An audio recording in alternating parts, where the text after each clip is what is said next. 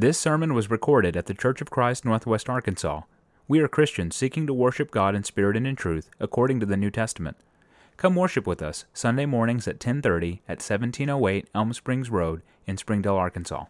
Today I'll be talking about the whole armor of God. And in order to get our minds right, I'd like to read the passage from Ephesians 6, verse 10 through 18. It says, "Finally, my brethren, be strong in the Lord and the power of his might. Put on the whole armor of God, that you may be able to stand against the wiles of the devil. For we wrestle not against flesh and blood, but against principalities, against powers, against the rulers of the darkness of this world, against spiritual wickedness in high places. Therefore, take unto you the whole armor of God, that you may be able to withstand in the evil day, and having done all, to stand. Stand therefore, having your loins girt about with truth, and having on the breastplate of righteousness, and your feet shod with the preparation of the gospel of peace.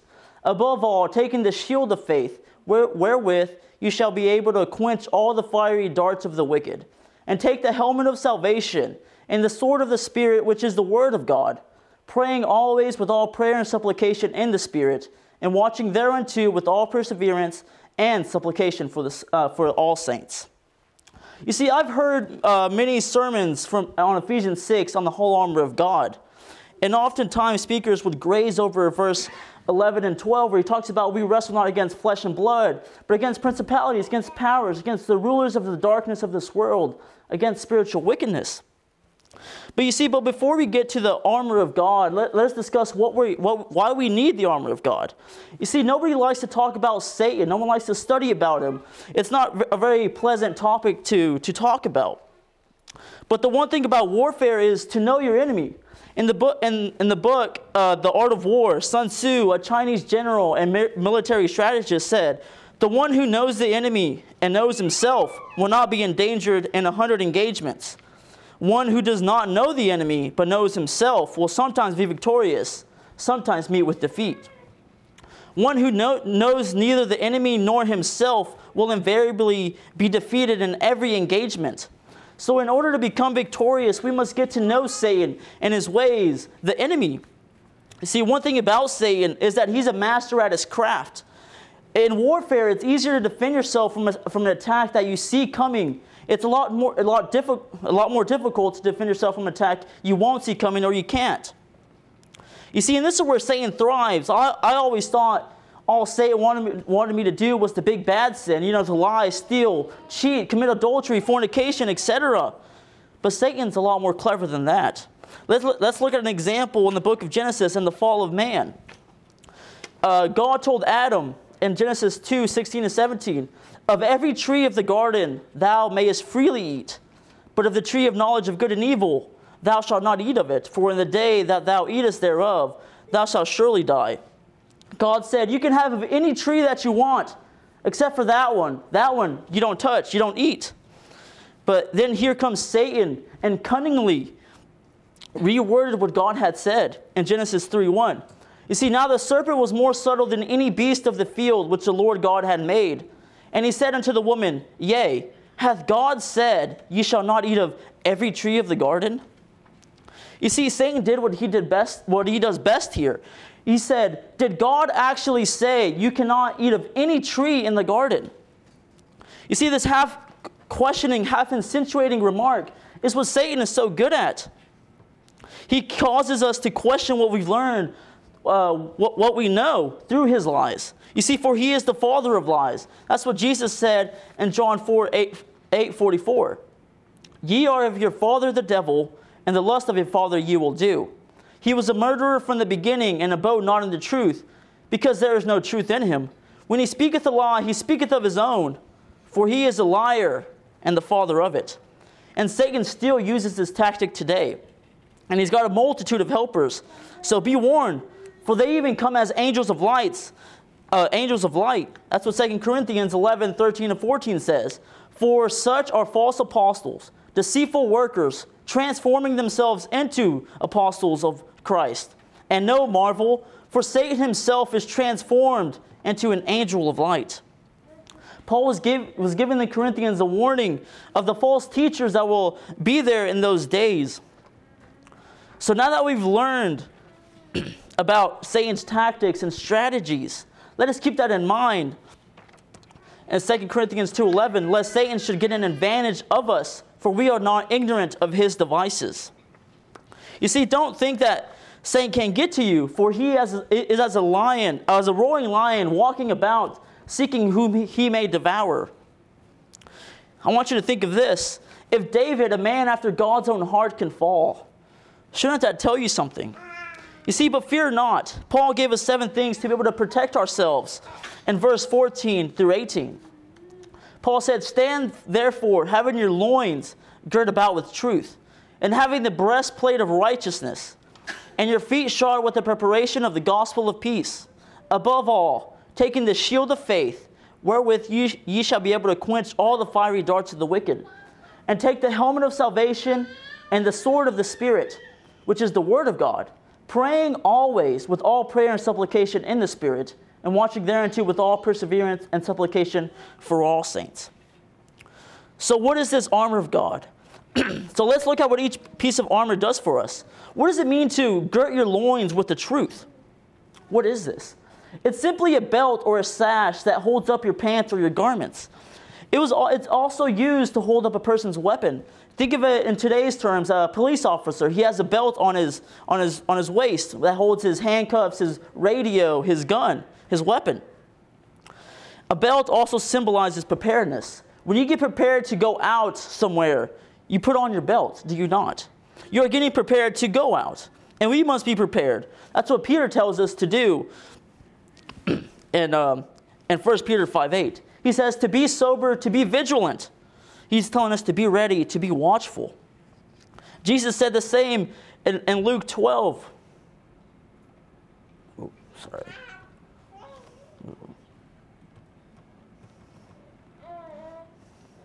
Don't know what happened. In Luke 12:35-37, Jesus said, let your loins be girded about, and your lights burning, and yourselves be like unto men that wait for their Lord, when he will return from the wedding, and when he cometh and knocketh, they may open unto him immediately. Blessed are those servants whom the Lord, when he cometh, shall find watching. Verily I say unto you, that he shall gird himself, and make them to sit down to meat, and will come forth and serve them. So why do we need to be ready with the truth? You see, one of the ways that the devil tries to destroy us is through lies and deceit, as we discussed earlier. He might not be doing it himself, but he has others, for those around us, doing it for him. You see, people like to twist the meaning of Scripture all the time. Some say, well, that's true for you. That's not for me. Jesus gave us a great example of his preparedness when he was tempted of the devil in the wilderness. Matthew 4:1-11. Then was Jesus led up of the Spirit into the wilderness to be tempted of the devil. And when he had fasted 40 days and 40 nights, he was afterward and hungered. And when the tempter came to him, he said, if thou be the Son of God, command that these stones be made bread. For he answered and said, it is written, man shall not live by bread alone, but by every word that proceedeth out of the mouth of God. Then the devil taketh him up into the holy city, and setteth him up on the pinnacle of the temple, and saith unto him, if thou be the Son of God, cast thyself down, for it is written, he shall give his angels charge concerning thee, and their hands they shall bear thee up, lest at any time thou shalt dash thy foot against a stone. Jesus said unto him, it is written again, thou shalt not tempt the Lord thy God. Again, the devil taketh him up into an exceedingly high mountain, and showeth him all the kingdoms of the world and the glory of them, and saith unto him, all these things will I give thee, if thou wilt fall down and worship me. Then saith Jesus unto him, get thee hence, Satan, for it is written, thou shalt worship the Lord thy God, and him only shalt thou serve. Then the devil leaveth him, and behold, angels came and ministered unto him. Satan came at him with his lies, but see, Jesus was prepared with the truth. Satan said, make these stones into bread. Jesus said, no, man shall not live on bread alone. Satan said, throw yourself and let the angels catch you. No, thou shalt not tempt the Lord thy God. Bow and worship me, and I'll give you everything you want. No, I only worship the one true God. Each time Jesus defended himself with the truth. You see, this account also shows us how clever Satan is. In the second temptation, Satan even used the word of God against Jesus. Think of that. I'll refer back to this passage for the rest of the armor. You see, Jesus is the perfect example of someone who put on the armor of God and used it properly. Now, the second piece of armor Paul gives us is the breastplate of righteousness. What does the breastplate do? You see, it protects the most vital organ in our body, the heart. It's a covering for the heart. The Bible says we need a heart to obey God in Romans 6:17 through 18. But God be thanked that ye were the servants of sin, but ye have obeyed from the heart that form of doctrine which was delivered to you. Being then made free of sin, from sin, ye became the servants of righteousness. Hosea also made a comparison of our heart, our heart as a ground that needed to be broken up and righteousness needed to be sown. In Hosea 10 through 12. So Hosea says, sow to yourselves in righteousness, reap in mercy, break up your fallow ground. For it is time to seek the Lord, till he come and rain righteousness upon you. Jesus also made this comparison, this analogy in the parable of the sower. He talked about how some seeds will fall by the wayside, how some will fall on stony grounds, how some fell among thorns, and how some will fall on good ground. But I like to focus on the seeds that fell by the wayside in Matthew 13:4. He said, when he sowed, some seeds fell by the wayside, and the fowls came and devoured them up. Jesus talked about a bird that came by and devoured them up. And he goes on to explain what this parable meant in verse 19. He said, when anyone heareth the word of the kingdom and understandeth it not, then cometh the wicked one and catcheth away that which was sown in their heart. This is he which delivered seed by the wayside. You see, the bird is Satan, and he's wanting to pluck the seed or the word of God out of your heart. So we need to protect that, just as Jesus did. Jesus had his heart set on God. The tempter said, bow down to me, and I'll give you everything you want. Jesus said, no, thou shalt only worship thy God, the Lord thy God, and him shalt thou serve. You see, and putting on the breastplate does just that for us. It protects our heart. The third piece of armor that Paul gives us is our shoes. He says to put on our feet, have our feet shod with the gospel of peace. You see, shoes protect our feet from glass, from stones, from rocks, from thorns, or any sharp objects that may be on the ground. You see, footwear is also a sense of readiness, to either be on the move or to stand firm in place. What kind of soldier is better equipped, one with shoes or one without? I would hopefully your answer is one with shoes, because he is ready for whatever may come his way. And that's what the peace of God does for us. It allows us to stand firm in the Word of God, that nothing can conquer us. Not slander, not persecution, not lies, not even temptation. Think of Jesus as he was tempted of Satan. Jesus stood firm and didn't budge when Satan tempted him. Another thing that shoes are good for is walking. You see, in ancient times, soldiers had to march to every battle. They didn't have the privilege of having nice paved roads as we have today. You see, they had to trek across some rough terrain in order to conquer other nations. And we too must travel to conquer other nations. That's what Jesus said in Matthew 28:18-20. And Jesus came and spake unto them, saying, all power is given unto me in heaven and in earth. Go ye therefore and teach all nations, baptizing them in the name of the Father and of the Son and of the Holy Ghost, teaching them to observe all things whatsoever I commanded you. And lo, I am with you always, even unto the end of the world. Amen. We are to conquer as well. But we're not trying to conquer the physical. 2 Corinthians 10:3-4. For though we walk in the flesh, we do not war after the flesh. For the weapons of our warfare are not carnal, but mighty through God to the pulling down of the strongholds. You see, we are to conquer the spiritual, the souls of every man and woman. And that's what we need to do. The fourth thing that Paul tells us to pick up is our shield of faith. You see, a shield was used as a defense. It would block arrows or deadly blows from the sword. Our faith does the same. It blocks objections, doubts, and other things that may hinder our faith. See, one thing I do want to say is that faith is not as easy as some might say. Some say that faith is just a leap in the dark, Only thing that Christians have is a blind faith. That couldn't be further from the truth. You see, Romans 10:17 says, "So then faith cometh by hearing, and hearing by the word of God." Faith is hard work. Faith involves reasoning, remembering, researching, and studying. Think of it as wielding the shield. You're not going to be able to defend yourself if you never learn how to properly use the shield, learn the tactics, the techniques, etc. The same with your faith. If you don't have a strong faith, how will you be able to defend yourself from all the objections to Christianity, all the doubts that people may have, or even the doubts that you may have? The fifth piece of armor that Paul gives us is the helmet of salvation. Most of us know what a helmet is used for. It's to protect our head. And what's in our head? Our mind. You see, the mind is what Satan has access to 24/7, and what we watch, what we listen to, and what we read. If you wear the helmet, you can protect yourself from Satan. So what is the helmet of salvation? Simply, it's the law of God, knowing good from bad. Think about it. How do you know what sin is and what it isn't? That's because the laws of God are in our mind.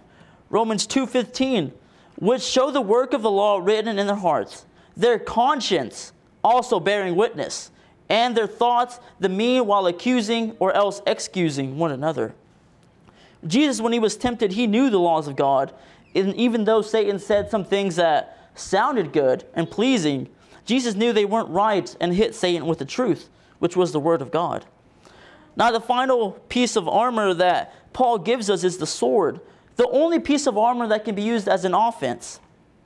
You see, the ancient sword was short and usually two-edged and resembled a dagger. But this sword is not as that sword. This sword is of the Holy Spirit. The Holy Spirit has delivered this sword to us. 1 Corinthians 2:11-13. For what man knoweth the things of a man, save the spirit of man which is in him? Even so the things of God knoweth no man, but the Spirit of God. Now we have received not the spirit of the world, but the Spirit which is of God, that we might know the things that are freely given to us of God. Which things also we speak, not in the words which man's wisdom teacheth, but which the Holy Ghost teacheth, comparing spiritual things with spiritual. You see, there is no sword better than this one. That's what the Bible says in Hebrews 4:12. For the word of God is quick or alive and powerful and sharper than any two-edged sword, piercing even to the dividing asunder of soul and spirit, and of the joints and marrow, and is a discerner of the thoughts and intents of the heart. This is the weapon that Jesus used against the tempter in Matthew 4. You see, a single text of Scripture is better than all the philosophy the world has to offer. Think back to Genesis 3. If Eve had used the word of God instead of resorting to her own reasoning and understanding, maybe it would have been a different outcome. And that's why we have the Old Testament to teach us and to learn from. That's what the Bible says in 1 Corinthians 10:11. Now all these things have happened unto them for examples, and they were written for our admonition, upon whom the ends of the world are come. She may have shown us the wrong way to do it, but Jesus showed us the right way. He showed us the proper way to use the armor of God. Now, Paul also gave us one more important part of our armor. It's not exactly a piece of armor either. It's prayer. See, one thing is certain. It is good for a soldier to pray before going into battle. To pray for victory, or to pray that he may be prepared for death, lest he should fall. Although it's not a necessity for soldiers to pray, it is for the Christian. It won't matter how skilled you are, how knowledgeable, how bold, how courageous. But without prayer, we will certainly be defeated. God alone can give the victory. And prayer is not to be occasional, but always, with every opportunity, every temptation, every spiritual conflict. Jesus said in Luke 18:1, and he spake a parable unto them to this end, that men ought to always to pray, and not to faint. We must also pray for each other, for all saints, for we are all prone to evil, to backsliding, to becoming conformed to this world, to becoming cold or lukewarm, to enduring temptation or trial. Yet our prayers should profit them. It is of a comforting to know that a brother or sister is praying for you in your time of trial, is it not? It encourages you to keep going, to keep fighting. So now that we've studied about what we're protecting ourselves from and how we go about protecting ourselves, is that it? Do we simply just put on our armor and go about our day? You see, we need to train on our armor as well. We need to prove ourselves in our armor. Think of it in today's military. Who do you want fighting for you? A soldier who just received his battle dress and gun that same day, or a soldier who's been in boot camp, is deadly accurate with his rifle and knows it like the back of his hand, who's been in combat before and has proven himself? I don't know about you, but I would choose the proven soldier any day. And we too must prove ourselves in our armor by training and going into battle. A great example of this is found in the biblical account of David and Goliath. When David was to go out and fight Goliath, Saul wanted David to wear his armor in order to fight him. 1 Samuel 17:38-39. And Saul armed David with his armor and put a helmet of brass upon his head. Also he armed him with a coat of mail, and David girded his sword upon his armor, and he essayed to go, for he had not proved it. And David said unto Saul, I cannot go with these, for I have not proved them. And David put them off of him. You see, Saul gave David something he's never used before. David said, I can't go in this. I've never used this. I have no experience using this armor. So don't let this be you. Train in your armor. You see, the armor is not lightweight. It is very heavy. It takes time, strength, endurance. So take the time to train by yourself. Take time to devote yourself to personal study, 2 Timothy 2:15. Study to show thyself approved unto God, a workman that needeth not to be ashamed, rightly dividing the word of truth. Also train with others, partake in group studies, attend gospel meetings, help others sharpen their swords while sharpening yours. 1 Thessalonians 5:11. Therefore comfort yourselves together and edify one another, even also ye do. He was saying to comfort each other and build each other up. So now that we've trained on our armor, let us put it on and defend ourselves and our faith. 1 Peter 3:15, it says, to be ready always, to give an answer to every man that asketh you a reason of the hope that is in you, with meekness and fear. The Greek word here for answer is apologia, which means a defense. It's also where we get our word apologetics from, which is a reason or proof for Christianity. We need to be ready to defend our faith, just as our brothers did in the early church, just as Justin Martyr did in the 19th century, as William Paley did as well. You see, Justin Martyr had to defend the church from people saying that Christians were cannibals, because they heard that they would partake of eating and drinking of a man's blood and flesh. Or William Paley, who popularized the watchmaker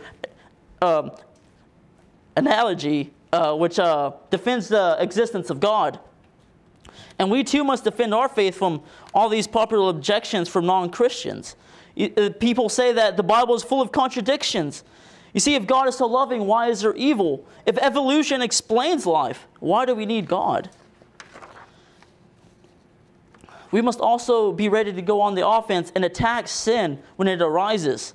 Maybe it's one of our family members, a brother or sister who's stuck in sin.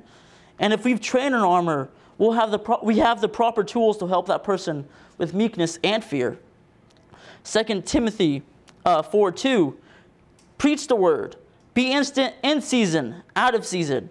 Reprove, rebuke, exhort with all long-suffering and doctrine. Paul was exhorting his protege to be ready when it's convenient or inconvenient, to reprove or to express this approval, to rebuke, to criticize harshly, or to exhort, to comfort or encourage someone. So now that we've studied about the armor of God, studied about the tactic Satan uses to try to hinder our faith, let us take up the whole armor of God and do all to stand in the evil day. Remember that you are not alone in this fight. You have brothers and sisters fighting alongside you, striving for the same goal. Jesus showed us how to do it. And now it's our turn to go out and do it. So how are you going to stand? How are you going to fight? You need to be strong in the Lord and in the power of His might. If you need to be baptized this morning or need prayers from the church, please come to the front row as we stand and sing the song that's been selected. We hope you enjoyed this teaching from God's Word. If there's anything we can do to help you in your walk with Christ, send us a message at facebook.com/CFCNWA. To find more sermons, look for us on Apple Podcast, Google Podcast, Spotify, and like our Facebook page. Thanks for listening, and God bless.